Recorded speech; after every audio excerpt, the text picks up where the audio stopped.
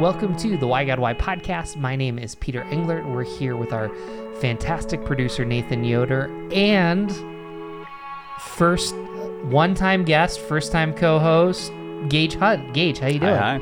Glad to be here. We'll say remarkable. So I'll take it. We specifically have Gage on here. Today's episode is Why is everyone talking about liturgy? We have a new friend.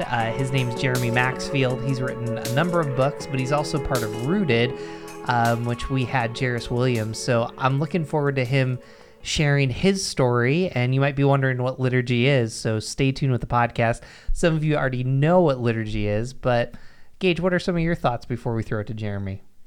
Yeah, well, I'm someone probably similar to a lot of our listeners who's grown up in fairly non-liturgical churches. We'll dive into that word and what it means more, of course, but and it's something that I've been increasingly interested in over the past few years, so I'm excited to talk to Jeremy. Jeremy, would you give us a little bit, tell us who you are and a little just of your story? Sure. So first of all, thanks for having me. I'm really excited to be a part of the show and to talk about liturgy, which is something that I'm kind of newly passionate about. We'll talk a little bit about that, but I grew up in church life, but I grew up in non-liturgical, in the traditional sense, like you said, we'll talk about. I grew up in church staff kid here in the Southeast. I grew up specifically SBC, like Southern Baptist megachurch staff kid. I have kind of the cliche staff kid, black sheep, prodigal son kind of story where I never ran from God, never doubted the gospel, but I had a lot of angst towards the church and the pressure that I felt as a kid that was put on me as, living up to my dad's. People knew my dad, and so I was expected to set an example. But so I've always loved the church, always desired to see the church healthy. And so as I grew older, God kind of recaptured my heart, drew me back, and kind of set me on this journey, both through pastoral staff and through Christian publishing. I was ordained to ministry, finished seminary a little over 15 years ago, about 17 years now, and have served the church either through the publishing side or directly on church staff in different pastoral roles. And it's kind of led me around the Southeast from Birmingham, Alabama, Nashville, Tennessee, and now I'm right outside Chattanooga, Tennessee, where I'm back on the publishing side of things and get to serve my local church as a member instead of a staff person. So it's refreshing to be able to go back and forth between those roles. And so it's just been an honor. Mm. Well, before we talk about the shift that you made, I actually want to kind of switch things around. I think it's important to define liturgy just for our listeners, because I think that that's probably going to guide the conversation. How do you define liturgy, and how would you help our listeners understand it, just so that we're on the same page? Yeah, so one thing that was helpful for me to see as someone shifting out of what we would say is a non-liturgical tradition into a liturgical one is that really any worship service, any church service has a liturgy, so to speak. At most simply, it means order of worship. The Greek term would be public work, meaning as we come together as the body of Christ, what is it that we do when we're together? And what is the order of those things that we do? So when we talk about liturgy, what we know that we're talking about is kind of the more formal. There are set either rituals or recitations. There's responsive readings, kind of these symbols that are repeated week after week. But really, even in a non-liturgical setting, if I were to ask either of you or me before in my previous churches, it'd be like, what can I expect when I come to your church? We would say things like, well, there's an opening song. It's usually more upbeat to kind of engage people. Then there's a welcome, then maybe some more music, prayer, a sermon that's roughly this long, an offering, et cetera. And so the songs may rotate out, the sermon text would rotate out, but there's a clear order to your service. So in that sense, we all come from a liturgical background, so to speak, but specifically what we mean are these more prescriptive orders to worship that I would even say, to use the word kind of top down, that they're saying within our tradition, within our denomination, this is kind of what's been the approved. We think these are the important things that we want to do when we gather. And there's even a script, specific wording, specific movements at times, which we can talk about, that are all part of kind of that collective experience when we gather for worship. So liturgy, most specifically for our listeners, would be, what are those things that we do that are intentional parts of the worship service that have some kind of symbolism or meaning. Now, why don't you jump in and tell us, you've talked about being a rebel, you've talked about growing up as a pastor's kid. Tell us kind of the process that you went through of kind of deciding to land at a quote unquote more liturgical church. Sure. So for me personally, my family, I would say that there's both a practical and a philosophical kind of components to what led to this change. I mentioned that I grew up Southern Baptist. I intentionally went to an ecumenical seminary that come to find out later, it's been funny to see in hindsight that it's a pretty heavy Anglican presence as well, but went to an evangelical seminary that was an ecumenical seminary because I've always had a heart for what is it that we share in common as Christians, and how do people, even who worship in other traditions, other denominations, how and why do they think about things the way that they do? And even if I may have a certain way of thinking about things, for me, it was important to get an education that exposed me to other ways of thinking as opposed to telling. And probably part of it is that kind of rebellious spirit, maybe a little bit, honestly, of I don't want anyone to tell me this is how you have to interpret things as a fill in the blank. For me, as a Baptist, this is how you have to interpret things. And so I've always kind of had a heart for the church at large, in a way that hopefully doesn't diminish the value of any other specific traditions or denominations, but kind of also seeing that common ground. And so philosophically, that's always been a passion of mine. Specifically, this recent change, because no matter how many times my wife and I, like when I moved for seminary, she did not grow up in the church at all. When she did, she was at a United Methodist church. In college, we were at a United Methodist church as just a great congregation that was engaged with the community, preaching the word. So when we moved, she said very clearly, I don't want to be a part of a Southern Baptist church, which was funny as a Southern Baptist kid. But I was like, fine, we'll just see what God has for us. We ended up joining a church, like many non-denominational churches in the South, at least. I don't know how it is everywhere, but at least around here, a lot of churches that are supposedly non-denominational, they're kind of Baptist in practice. They just don't want it in the name. So my wife actually ended up being the first person I baptized, which was a pretty cool story.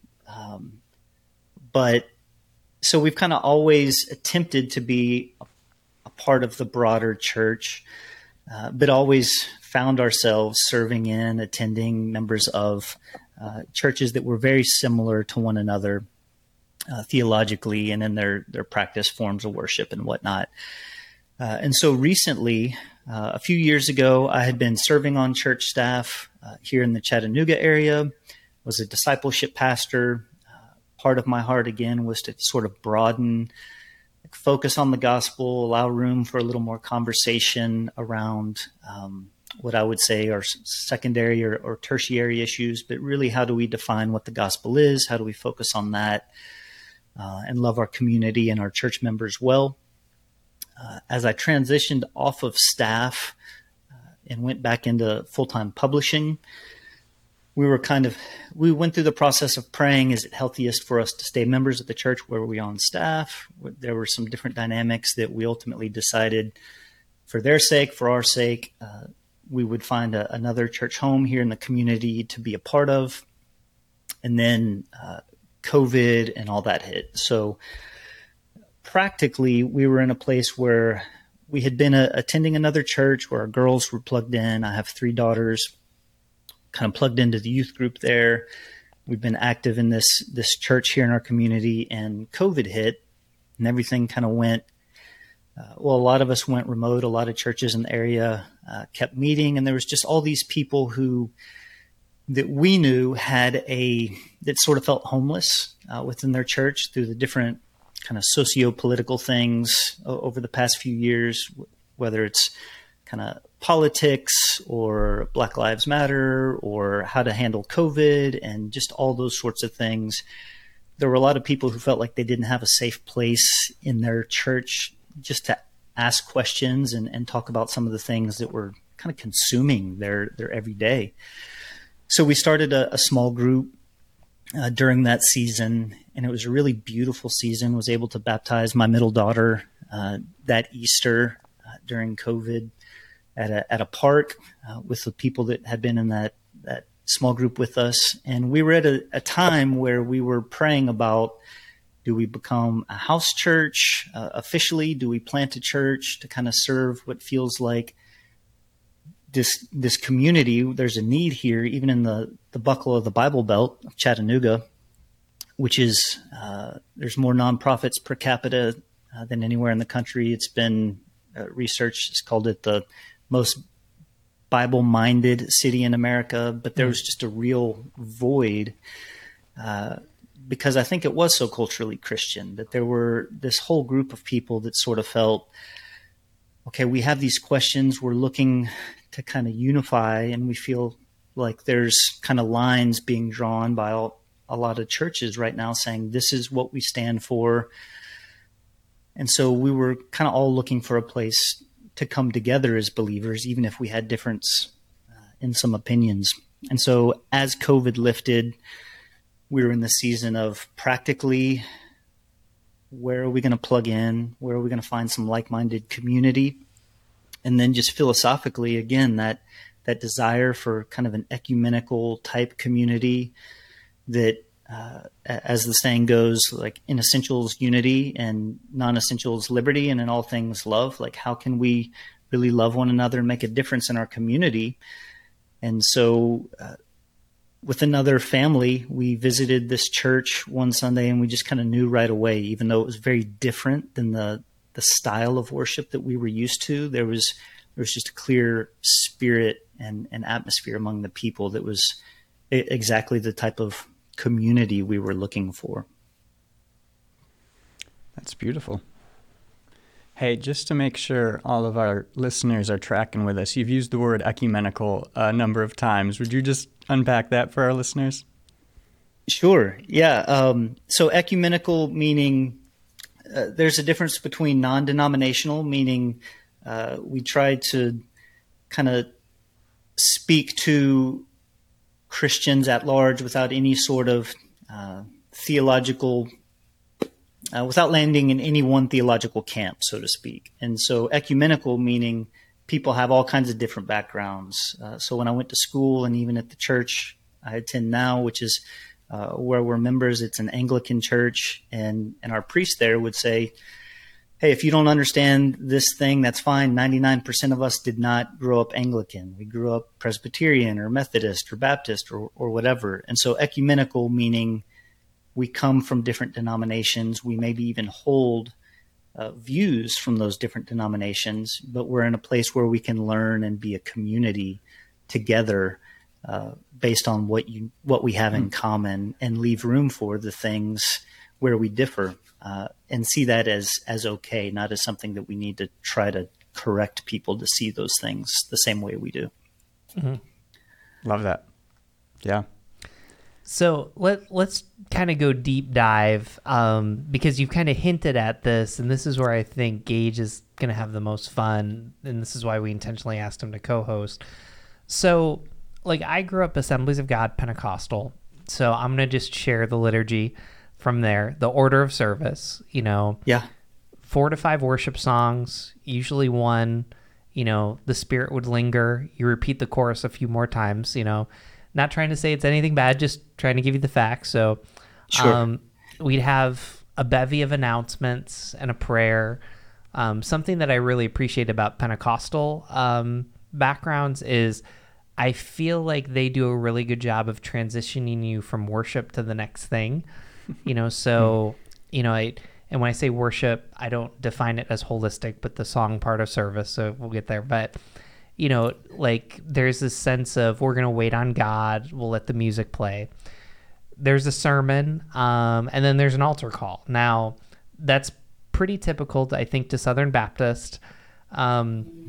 So my best friend, best man at my wedding, Zach Smith, he totally, went from a Baptist church to completely Anglican, Episcopal.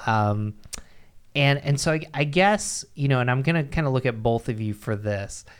What is it about being drawn to taking communion every week, the responsive readings?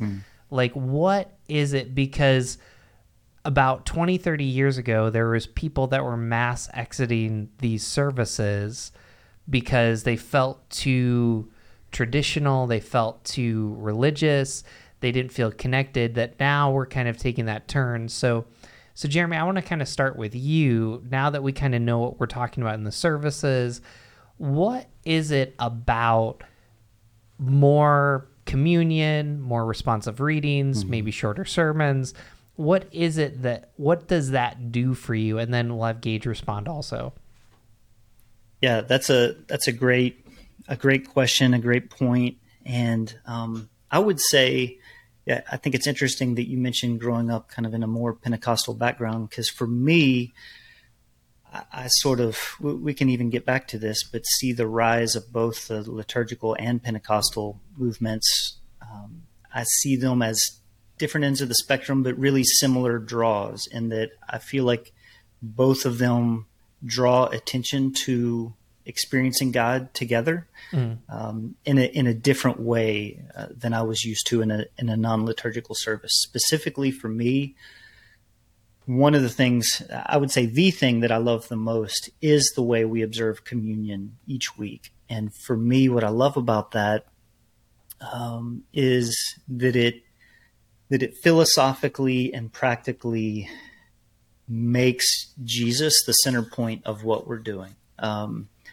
It's not talking about Jesus. And again, I say this with total respect for other traditions and ways of doing things. But for me, what's refreshing about it is that the sermon is important, but it's not the central part of the service. Everything is building towards communion every week. And the idea of Christ and his sacrifice and his life laid down and given to us.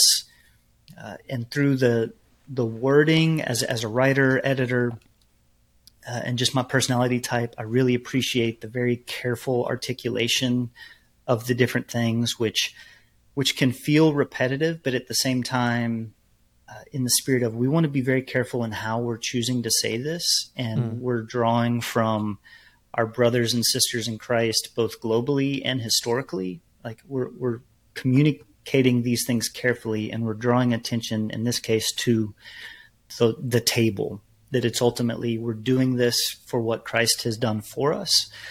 And so I love just philosophically that it really is ultimately the reason we gather every week is for ultimately about communion. It's about meeting with Jesus. And even there's in my congregation, there's again, the allowance for, there's not a strict theology on what's happening here.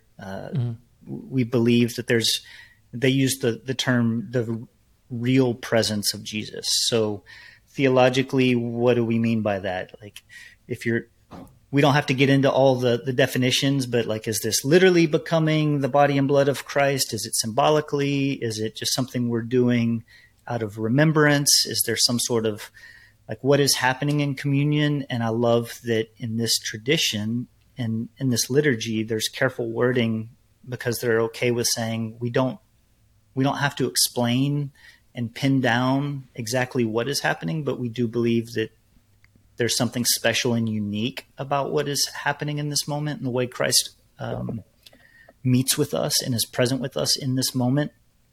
And so again, there's that part of the service that we're saying, this matters. We don't all have to even agree necessarily on exactly what is happening, other than we believe that this is a way that Jesus has given us to meet with him, to be a church body together. This is what unites us, as his sacrifice and his life for us. And so I love that, among other things, but I would say that's my favorite part of the worship service each week. What about you, Gage? Yeah, so as I already alluded to, I've spent most of my life in fairly light liturgical churches. And with that said, as I've gotten older and experienced more of the church, I think two things really made me attracted and interested in more liturgy. One, you definitely hit, well, both, but one, certainly you mentioned appreciating what our brothers and sisters have done, are doing around the world now and historically. And C.S. Lewis talks about this idea of, as do others, chronological snobbery. And, seeing that shift throughout history and finding myself in kind of the popular version of the church in the moment, when I started to think more about that idea of chronological snobbery, or the idea that because we're living now, we're wiser or smarter than our ancestors, than those who came before. Realizing that for much of church history, stereotypically, church gatherings were more liturgical than the average service I'd been part of, and wanting to learn from that. And then the other thing, I think, was just a greater appreciation for mystery that made me more appreciate liturgy, in that what you do in the service, the sacraments, for example, being, communion, or, different elements of the service that are more structured and don't exactly have a measurable impact. They don't necessarily, you don't see what's happening. In prayer, you don't always see what happens when you pray together in service and do a call and response prayer, prayers of the people, whatever it might be. But a greater appreciation for just mystery and leaning into God working, even when there's mystery involved, and being excited about coming together, caring about that, what God might do, even if I don't understand it, throughout the service, and aspects of the service that are more liturgical and more mysterious. So let me have some fun with both of you, because I like how you're kind of framing all of this, but I want to kind of go back to Jeremy's point, that Pentecostalism, kind of more charismatic, kind of more being led by the Spirit, which means they probably have their liturgy is not having an order of service. That's an oversimplification. But then there's this phenomenon of liturgy. I think what I'm hearing you both kind of say is there's this engagement issue that a lot of modern churches don't have. But also what I'm kind of hearing you say is it's kind of weird, because the churches that are growing, I track these statistics. I'm going to use, like Hillsong, they've had some issues. We don't have to go into that, but those are churches that grow really, really fast. And there's something about the worship that's there that I think people walk in and they feel this connection. And I think you two are kind of making this distinction. When I walk in and I do these practices, I feel the presence of God in a way that I haven't felt. I mean, is that kind of accurate? Push back on me, because I think that's why this topic's important. It's the why behind some of our choices. Yeah, I would say for me, and some, my wife and some friends, other people that have joined this church with us and in similar places, that there's an engagement, that we do feel like we've gone from, if I'm not a leader, when I'm not in a pastoral role, that my job is to kind of help behind the scenes, and within the worship service, I sing the songs and I take notes, right? But in a more liturgical service, there is that sense of mystery that we're saying. There are these, symbolically, there's this embodied kind of discipleship happening that, you've got this kinesthetic learning that your posture, the actions, things like the bread and the cup each week, and these different hand motions. Maybe you cross yourself or lift your hands when you say this part, and just these practices that you do week after week, that they're those are things that we know not only engage us, and at first they feel kind of awkward, or they did for me, to do some of these things. But then the more I was around them, the more I began to appreciate that there's something about the movements, there's something about the nature of doing these things each week, that I'm really starting to embrace not only what God is doing in me and reminding me that I'm here because it's so out of the ordinary, and that it's reminding me this is something different than the rest of my life. When I walk into this space, it's not just like I'm walking into anywhere else. And I think you see that in both those movements, that there's that desire to experience God and to be with other people, experiencing God in a way that is not like the rest of our culture. And so it's maybe even, to your point, to some degrees, a reaction towards church kind of becoming more and more relevant culturally. Like, can we look more and more in a way that's comfortable for people? Whereas a liturgical service, the aim is not to make you feel comfortable. Everything there there's very intentional elements of, we're doing this really for the believer in this time. But those who are not believers kind of see this, and it would almost be impossible not to ask questions like, why are you doing this? It reminds me of kind of Old Testament, in Deuteronomy and with Shema and all these things, and with the Exodus, the Passover. Like, when your kids ask you, why are you doing these things, you can tell them the stories of what God has done. And so I do think there's a level of engagement and a desire for our church experience to not look like the rest of our day-to-day life. What do you, Gage? No, I love that you said it. Oftentimes, much of the time, the liturgical service, if we just want to talk about the service, is not designed to make you feel good. And I think a lot of the people reacting to churches that have felt over relevant or over attractional, a lot of what they're reacting to is maybe a feeling that the churches they've engaged, they feel, are just marketing them and offering them a feel-good, Sunday morning experience. And I think a lot of people have kind of changed their mind and said, I don't want to feel good. I want to connect with something deeper.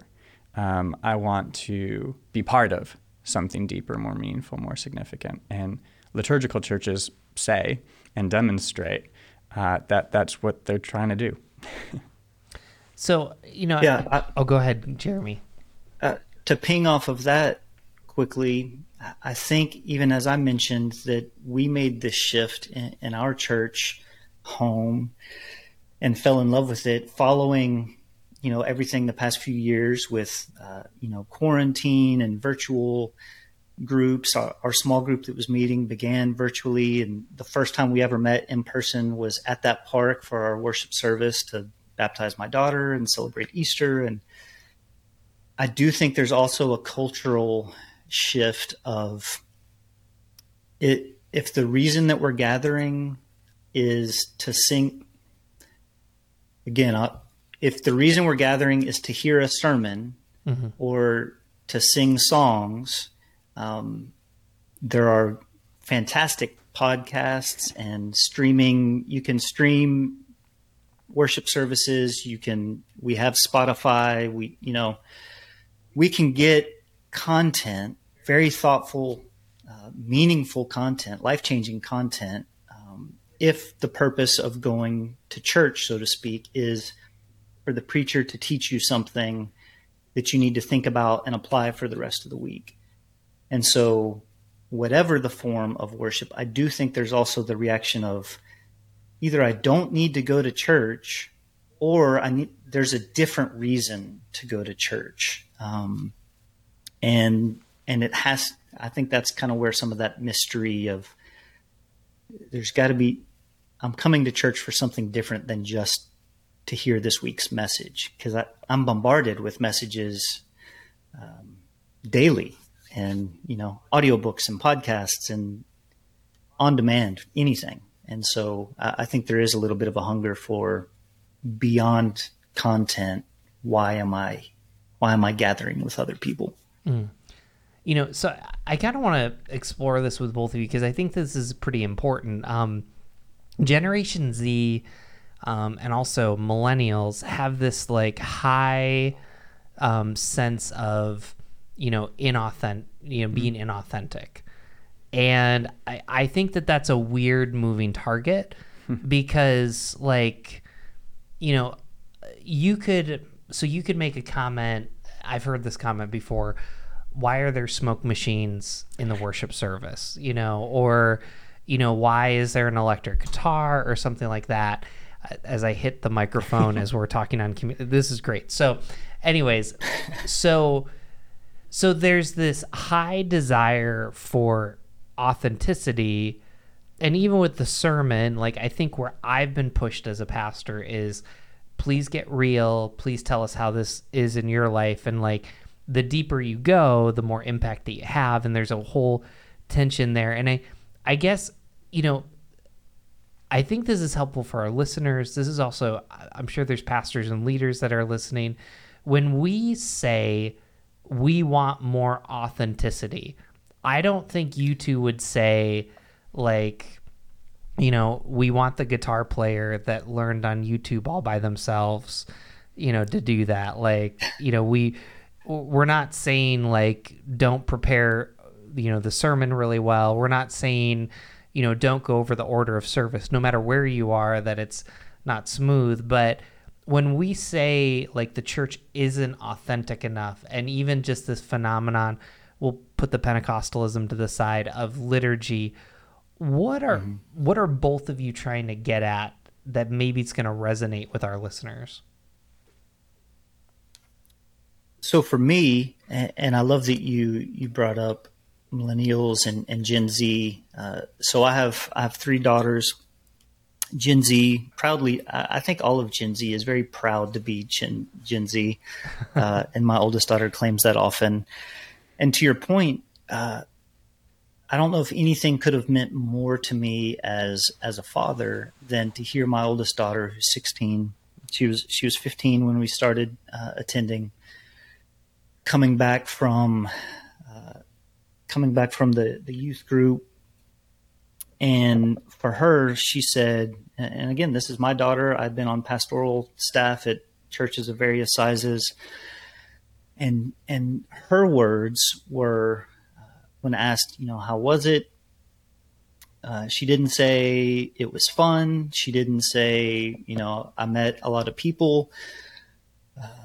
What she said was, I feel like, and she prefaced it kind of like I do, and I apologize, that I don't mean anything bad by this. But she said, I feel like in my experience, we say things like, it's okay to have questions. It's okay to struggle. It's okay to not know what you think or believe about certain things. She's like, but I've never really felt like that was actually true. I feel like that's something that was always said, but if you had a question or you didn't believe something, then you were pretty quickly told what you were supposed to believe, or how you could stop struggling with what you're struggling with. And not that there's anything wrong with knowing what you believe and discipling others. I'm obviously 100% for that. And I'm 100% for content that helps you do that. But for her, she immediately saw in this community we're allowed to ask questions. We're allowed to say, I don't know if I believe that yet, or that sounds good. And for me, the way I've seen that on the bigger scale, like in a liturgical worship service, is that it does the liturgy in many ways, in a way that I would have grown up saying has the tendency, the temptation, the possibility of becoming just rote religion, just empty ritual, that I think because I do these things and I take communion or cross myself or whatever, that I'm right with God and I've kind of checked my boxes. For me, at least in this season, what I've found is that it's been refreshing, that all those things are there. All those things are communicating the gospel to me. There's the time of corporate repentance and confession, which almost every week the part of that gets me is what I have done and what I've left undone. Like, man, like thinking about the things that I haven't done as something that I may need to repent of. But there's these parts of the liturgy that are communicating the gospel to me, and the way that kind of opens space for authenticity, I think, is that it takes some of the pressure and the weight off of the personality at the front of on stage, so to speak. It's not about how excellent of a communicator the preacher is, because like I said, it's not about the sermon or homily or whatever word you want to use. We love the messages each week, but the focus is communion and that time of corporate confession and being with one another. And so I think because it takes some of the pressure off of the sermon and maybe even the music, and to me, music is super important. Like I have a whole stack of vinyl behind me here. I love music, but I think the liturgy helps say this is why we're here, and that allows that time it allows people to feel authentic because it's not as much about the sermon that they're hearing. It's more about these other elements, even though that's still there. Does that make sense at all? No, it makes a ton of sense, but I'm thinking about our listeners, and I'm probably going to throw to Gage, because you both have said this, and it's almost like you have to experience it. You're saying that a more liturgical structured service helps you be authentic, where some of our listeners are saying, I grew up Catholic, Anglican, Episcopal, and they're like, I didn't have that experience. Like, I actually felt like I did it wrong. So, I mean, Gage, like, what you use the word mystery, like, what is it about that kind of opens it up? Because you're hinting at it, but I think some of our listeners are like, what? Like, you did all of this in service and you felt freer. So, yeah, I think the authenticity piece isn't about style, but about reason. It's about the why. And so I really enjoy, checking out the full breadth of the church. And so I was in Chicago recently and got to check out a bunch of different churches in Chicago, and intentionally went to a couple that were not my style. Probably the least liturgical church I've ever been to, one of them was. But they unpacked why they did what they did. And the reasoning, and they were super worship, like it was worship for much more of the service than any other church I'd been to, in more of a CCM contemporary style, and then a short sermon. But they unpacked during the service why that was, and it was they really believed for their church that in worship was where they together were going to most significantly engage the Spirit together. And so that's really different from what I was talking about earlier with mystery through sacrament and liturgy. But I think with both of them, it gets to the why. If you believe that the church service is the way it is for like authentic reason, which authentic reason being, I'm speculating here, but I think for most of the Gen Z or younger millennial Christians criticizing the inauthenticity that they've perceived in the church, it's a prioritization of things like attraction and attendance over actual engagement, engagement with the Spirit, engagement with God, and each other in real worship. And so liturgy or total contemporary CCM style service, they can both fail at that. And, liturgy can become religion and CCM can become entertainment when that why is off. Yeah. But if that why is, I think, authentic, and the decisions, the leadership, the decisions are being made to be really the type of church that those leaders are sensing, that who God's both gifted and invited them to be. I don't think we should all look uniform. I don't think that's what the millennial or Gen Z is asking for, but just a clarity and a commitment to the why of the way the church is.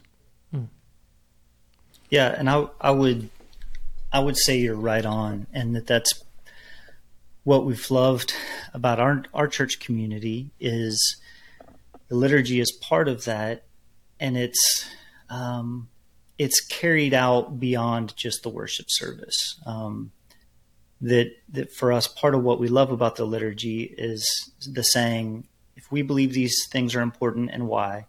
And I'll clarify too that there are some much more formal, even in town. There's another Anglican church that's much more formal than we are. I joke that we're Chattanooga Anglican, and that someone could be barefoot or whatever. Like it's you kind of got your outdoorsy, very casual, but there's the liturgy as well. But both with the intentionality behind the liturgy, that why that Gage mentioned, and that's evidenced in the way they engage with the community beyond the worship service. They're just constantly saying, this is what we're doing to serve our neighbors. This is how we're engaged with the community.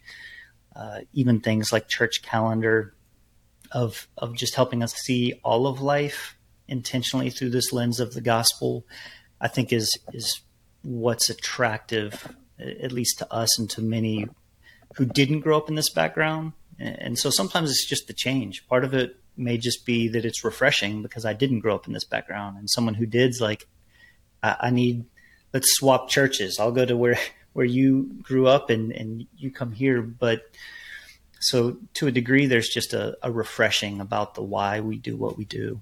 But I think also it's seeing, does it carry out beyond the worship service into how we're really seeing the rest of our daily lives, and are we still embodying our faith beyond just the embodied motions and actions of the worship service? Are we now embodying that faith as we go out into our day-to-day lives, is what's been very attractive for us as well in this tradition. So I'm glad you brought it up, because even as we keep going with this conversation, you brought up the church calendar, because I actually think probably more people today are into Advent and Lent. And I think there's a couple reasons. So, there was a day when the church kind of modeled country clubs, and I don't say that evilly, but we're going to have a men's ministry, we're going to have a women's ministry, and we're going to have events, and Daniel M calls it the mid-sized group. And by we as a church, we have those and stuff like that. But when I see people kind of the lights turn on, it kind of comes with Advent and Lent, because we live in a time that people are so busy. Also, like what you've mentioned, COVID and all of that. But, I'm wondering if the reason why Advent and Lent are so important is, forget the church for a moment.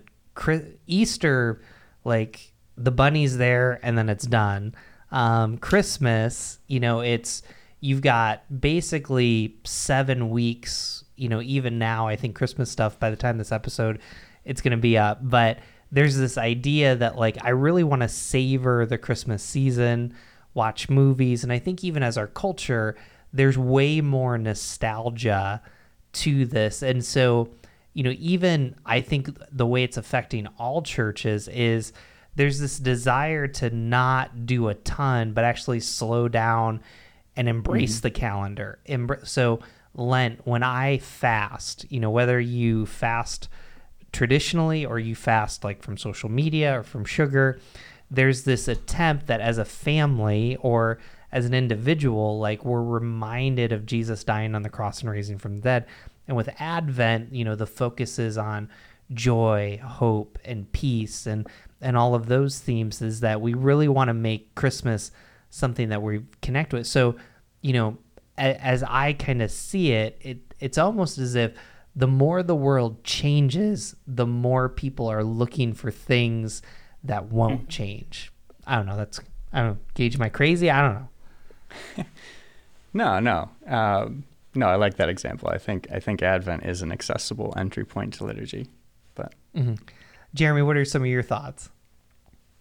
So I've just kind of completed my first circle through the church calendar, so to speak, in that it's been a year for me since we've begun going to a liturgical church, and had used a reading plan that drew from. I still don't understand how to use the Book of Common Prayer and all those sorts of things, but so I had to get a resource. It's called Sacred Ordinary for anyone who's interested. It's a great devotional that really kind of gives you, here's the readings from the daily office is what it's called. Here's some morning readings, some evening readings. And really you have some Psalms, some Old Testament, New Testament, or gospel. There's always a gospel reading. And so it kind of walks you through the calendar. And what to me was so refreshing about that is, first of all, it's exactly what you said, slowing down, really paying attention. But what I think I'm going to love about it, now that I've kind of been through 1 year, is that every year it's that constant reminder of a very holistic picture of the gospel, that the gospel is not just about, it's not just Jesus was born, Jesus died for our sins, sharing the gospel in that kind of sense of our purpose as believers is to get other people saved.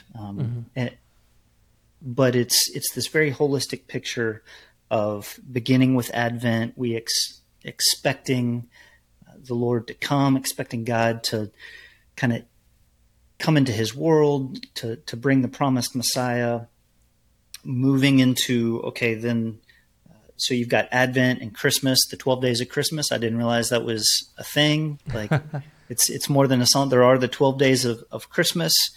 And then the season of Epiphany, that's looking at the Magi and basically God revealing what he's doing in the person of Christ. There's a short season there. Lent, kind of leading up to Easter, and just being reminded not only of our own mortality, and it's not as bleak as it sounds, but just remembering, okay, if I don't live forever, I'm not invincible. Like, what am I doing with my life, and what is God like? Do I value that God has created me, that he's at work in this world? Am I aware of the fact that other people around me are experiencing brokenness as well? I'm kind of learning to see all of life, the need for resurrection and restoration. And so a season of just really focusing on the whole world is in need of resurrection. Like, God is, the ultimate plan of salvation is to redeem all of creation. And then one of the things that I think was most surprising to me is Pentecost, that after Easter, and I laughed when I heard the phrase "the Easters," which I thought was just a Nacho Libre. If people are familiar with Nacho Libre, when they mentioned the Easters, I was like, "Oh, that's an actual thing." Like, they call it the Easters, and there's, you have your season of 40 days until the Ascension, and so the resurrected Christ, and then Pentecost Sunday, entering this new season of being reminded every year that, with specific teaching on the Holy Spirit and the fact that we've now been given the same Spirit that raised Christ from the dead now lives within us. And you kind of enter this season for the rest of the year up until All Saints Day, right after Halloween, right? Of remembering what the early church and what it's like to be the people of God filled with the Holy Spirit. And so you kind of see the circle every year of being reminded that you don't, hopefully like Peter talks about, that we grow in maturity, right? But you never outgrow the gospel, and remembering like we look for Christ to come again. We remember his work and the way he was revealed to people. We remember that, that we'll all die, that the world is broken in need of restoration, and that Christ has overcome sin and the grave, and we now have his Spirit living within us. And so what are we doing with our day-to-day lives to live out that reality is something that I still have a lot to learn about the calendar, but just that simple pattern is a pretty beautiful reminder. Mm-hmm. Man, that's actually a great place to kind of close the episode. Jeremy, we're going to have you back on again, and then I'll have to co-host with Gage. Maybe we'll talk about Advent or Lent or something like that. But the Easters, or the Easters. Yeah. I love it. So we close every episode with what does Jesus have to say about everyone talking about liturgy. So we get to answer it, and as the newbie liturgy high church guy, you get to clean up our mess. So just don't share it with your pet. I don't know. I'm just kidding. Don't. We'll go from there. So Gage, do you want me to go first, or do you want to? Oh, you go for it. Oh, you want me to go? Okay. What I love about this conversation is really we're not essentially telling you to do liturgy or not do liturgy. We all do liturgy in some form or fashion. I think that there is this beautiful question of why, which is why this podcast is named Why. Why do we do what we do? And I want to go back to Jesus. Like, Jesus still partook in Passover. He still went to the temple. And, we sometimes want to disassociate Jesus from the Old Testament, except those passages that seemingly point to him. And, I just think for our listeners, if you're de-churched and unchurched and you've made it this far, I think there's something powerful about being rooted to a community, being rooted to practices. Yes, it's communion and responsive readings, but being committed to small groups, being committed to serving, because it's a space where God wants to work in us differently. And I think the biggest mistake that the church has made is we've made faith this mental assent or behavioral assent, when Jesus is inviting us to an experiential assent where, Yes. he wants to meet with us. And sometimes you have to do things. I love how both of you phrased it. You're uncomfortable with. It's uncomfortable at times kneeling in your seat. It's uncomfortable at times. We joke about this, taking the film off the communion cup. We don't, we serve it very COVID friendly and things like that. So, there's an element of faith that there's risk taking to do that. So that's kind of what I'm leaving with, is that Jesus kind of both bridges that tension of comfort and uncomfortableness so that you can experience him in a new way. So go ahead. That was good. I'm really just gonna regurgitate that in my own words. But the two things that I've been thinking about, and as I think what would Jesus have to say to us in this moment, are first, I think he looks at the whole church and smiles, and in that is the invitation to for all of us, whatever part of the church we're in, liturgical or not so much, to appreciate that and to see that and to take a greater posture of brother and sisterhood with each other. And then to folks whose experience perhaps is like mine, I think there's an invitation too from Christ that Sundays maybe there's more than going and being encouraged. Maybe it's worth exploring some of the things that in the past you've perhaps looked at skeptically or as purely religious and hollow. I think there's an invitation there to us to appreciate the mystery of how God works and how he's worked throughout history in his church, and to maybe explore and open ourselves up to some of those uncomfortable things that he might work through in the church. Yeah, I would echo what you both said. And Peter, I love that you pointed out that that Jesus did partake in the festivals, and I truly believe and want to believe with all of my heart. I appreciate the different practices, whether more liturgical, less liturgical. I truly believe that the heart behind any of these kind of traditions and movements is hopefully that we're seeking to be as true as possible to what we know and believe about the life of Christ, what we see in God's word. And I think any of these kind of forms of worship, for the most part, you can see examples in the New Testament church, in the life of Jesus, and even as he observed some of the Old Testament rituals. But then he was also on a hillside, and he was also in a boat, and there were, he was picking grain and doing things on the Sabbath that you weren't supposed to do, and being reminded. You see words like the Sabbath was created for man, not the man for Sabbath, and you see things about empty ritual and appearing religious, but and having it all together, but being but dying inside and having no spiritual life. And so I would think, maybe most specifically, I would think of Jesus and the woman at the well, and the conversation that she had about, some people say we should worship this way and in this place. And, the Samaritans say we worship over here in this way, and the Jews say we should worship over here in this way. What do you say? And he says, my Father is seeking those who will worship in spirit and in truth. And so, in some ways, maybe he even kind of dodged the question, but answered the deeper question of, I'm less concerned about where and how you worship, and God wants your heart, and he wants you to experience him and to love your neighbor, love God and love your neighbor as yourself. And so when we find a church community, a church family that helps us do that in a healthy way, regardless of the form of worship, I think that honors God.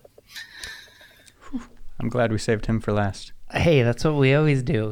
He's only been thinking about it for the last, his whole life. So, but yeah, Jeremy, if people want to follow you, where's the best place for them to do that? On Twitter and Instagram, I'm J.R. Maxfield, and then Jeremy-Maxfield on Facebook. Mm-hmm. And you can find all that, jeremymaxfield.com is where I have a site for as a writer, publisher, but it has all my social handles as well. You can also find his Zanga. No, I'm just totally kidding there. So anyways, Jeremy, thank you so much for joining us. We are part of the Why God Why podcast, responding to the questions you don't feel comfortable asking in church. The best way to get a hold of us is go to whygodwhypodcast.com. Click subscribe. You'll get this episode and many others. Thank you so much for joining us.